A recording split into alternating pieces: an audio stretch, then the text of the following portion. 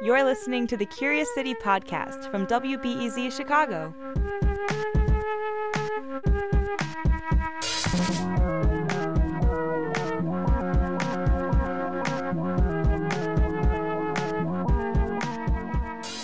Hey everybody, Jennifer Brandel here. We here at Curious City investigate and answer your questions about Chicago, the people, and the region. And you can submit your questions at curiouscity.wbez.org. Each podcast, we're going to bring you a different question and answer. Sometimes we'll feature radio stories and conversations that have aired already on WBEZ, and sometimes we'll give you some insider, behind-the-scenes stuff that you can't hear anywhere else but here. Okay, on to this week's story. I'll let Lauren Chulgin give us a proper introduction. In this episode, curious citizen Mike Mitterman lives near the Chicago River, and that prompted him to ask this question. So I was wondering, what is at the bottom of the Chicago River? WBEZ's Jennifer Brandel jumped in a kayak with an underwater camera to find out. I own an inflatable kayak, and WBEZ owns an underwater camera. So I thought I'd combine them to see if I could get some answers to Mike's question. I paddled from the North Avenue Bridge 3 miles southeast to Lake Michigan, but I couldn't see anything beyond a few inches below the surface, and the underwater camera couldn't either. The Chicago River is a system of interconnected waterways, and much of it is murky, which explains why I couldn't see the bottom.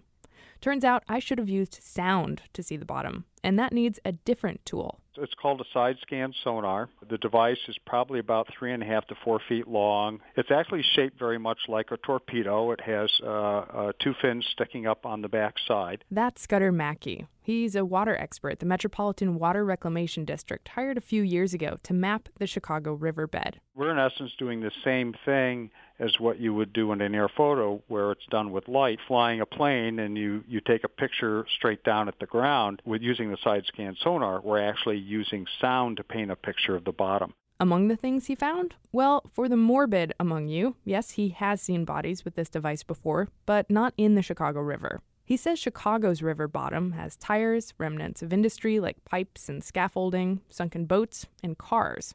Lots of them. What was the most surprising thing that you found with your side-scan sonar? Actually, I think there are 2 things. One would be actually cars stacked on top of one another near the Route 83 bridge where it goes over the sand ship. That was pretty surprising. I didn't expect to see so many cars in one location. Mackey guesses the 15 or so cars were ditched in this part of the river to collect on insurance. And I think the other thing that surprised me was really the lack of structure, how relatively featureless and smooth much of the riverbed is. The river's bottom is so smooth and so boring because mostly it's man-made.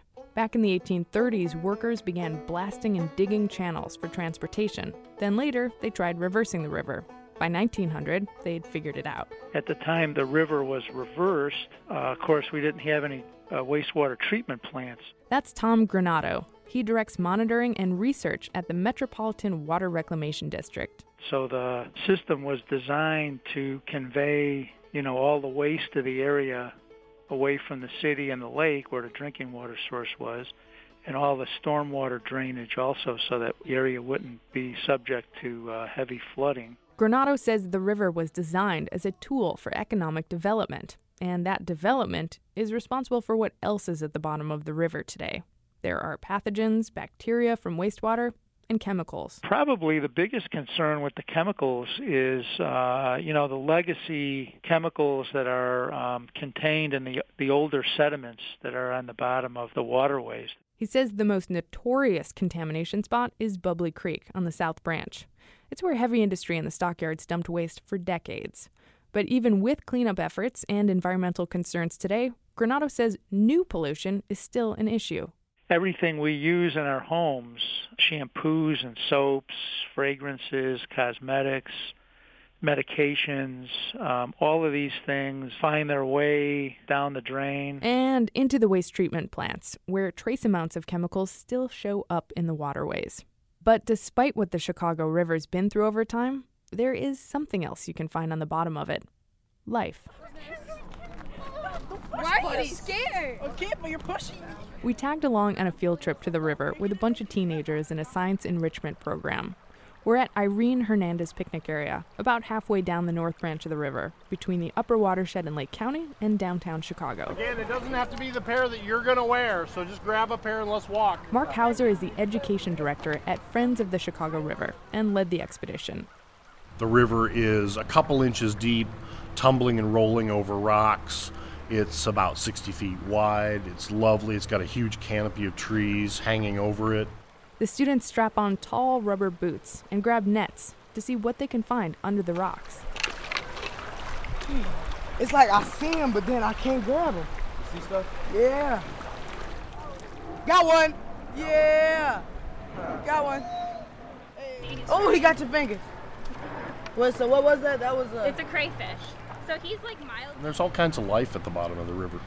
You know, crayfish, all manner of crustaceans, insects such as dragonflies and damselflies, worms such as leeches and planaria, and mollusks such as snails, slugs, things like that. We found a whole bunch of dragonflies. Yeah. We didn't find any blood ones, did we? There actually is one in here. Every once in a while we will find stoneflies or Dobson flies, which are rare insects in the Chicago River.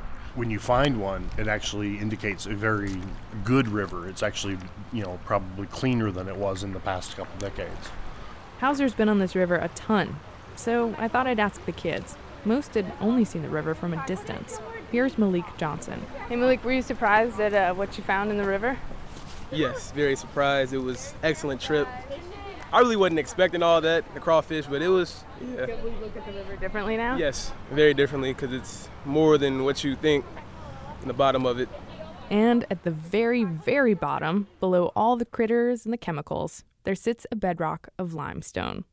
Limestone that's been here for a few 100 million years and has more stories to tell of the river's bottom than we could ever know. Or that we could ever tell to Mike Mitterman, who asked us about the Chicago River in the first place. Jennifer Brandel, WBEZ.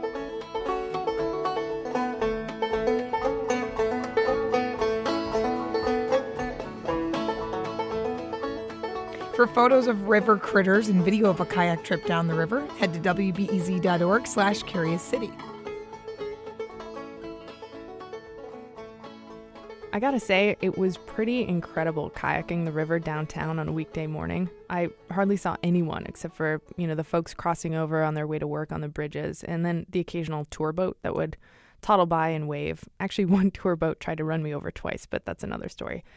But the weird thing was, being in the middle of the river on a weekday morning, I felt like, and I could be wrong, but I felt like I was the furthest away from any other person downtown in Chicago, because there was just no one out there, and it's a pretty wide river at some points.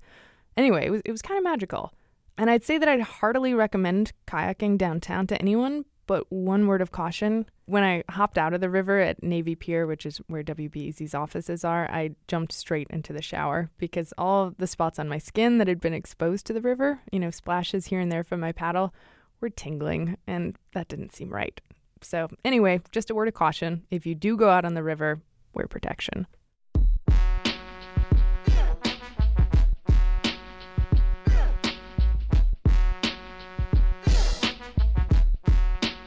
All right, well, that's it for this week's Curious City podcast. Thanks for listening. If you want to check out a video of kayaking the river, sonar images of cars piled up under the water, very cool. You got to see that. Check out curiouscity.wbez.org. There, you can also ask your own questions. Here's what some people have been wondering about lately. What do you think that you can get from Chicago that you can't from other places? In Illinois, why do they have 2 plates on a car?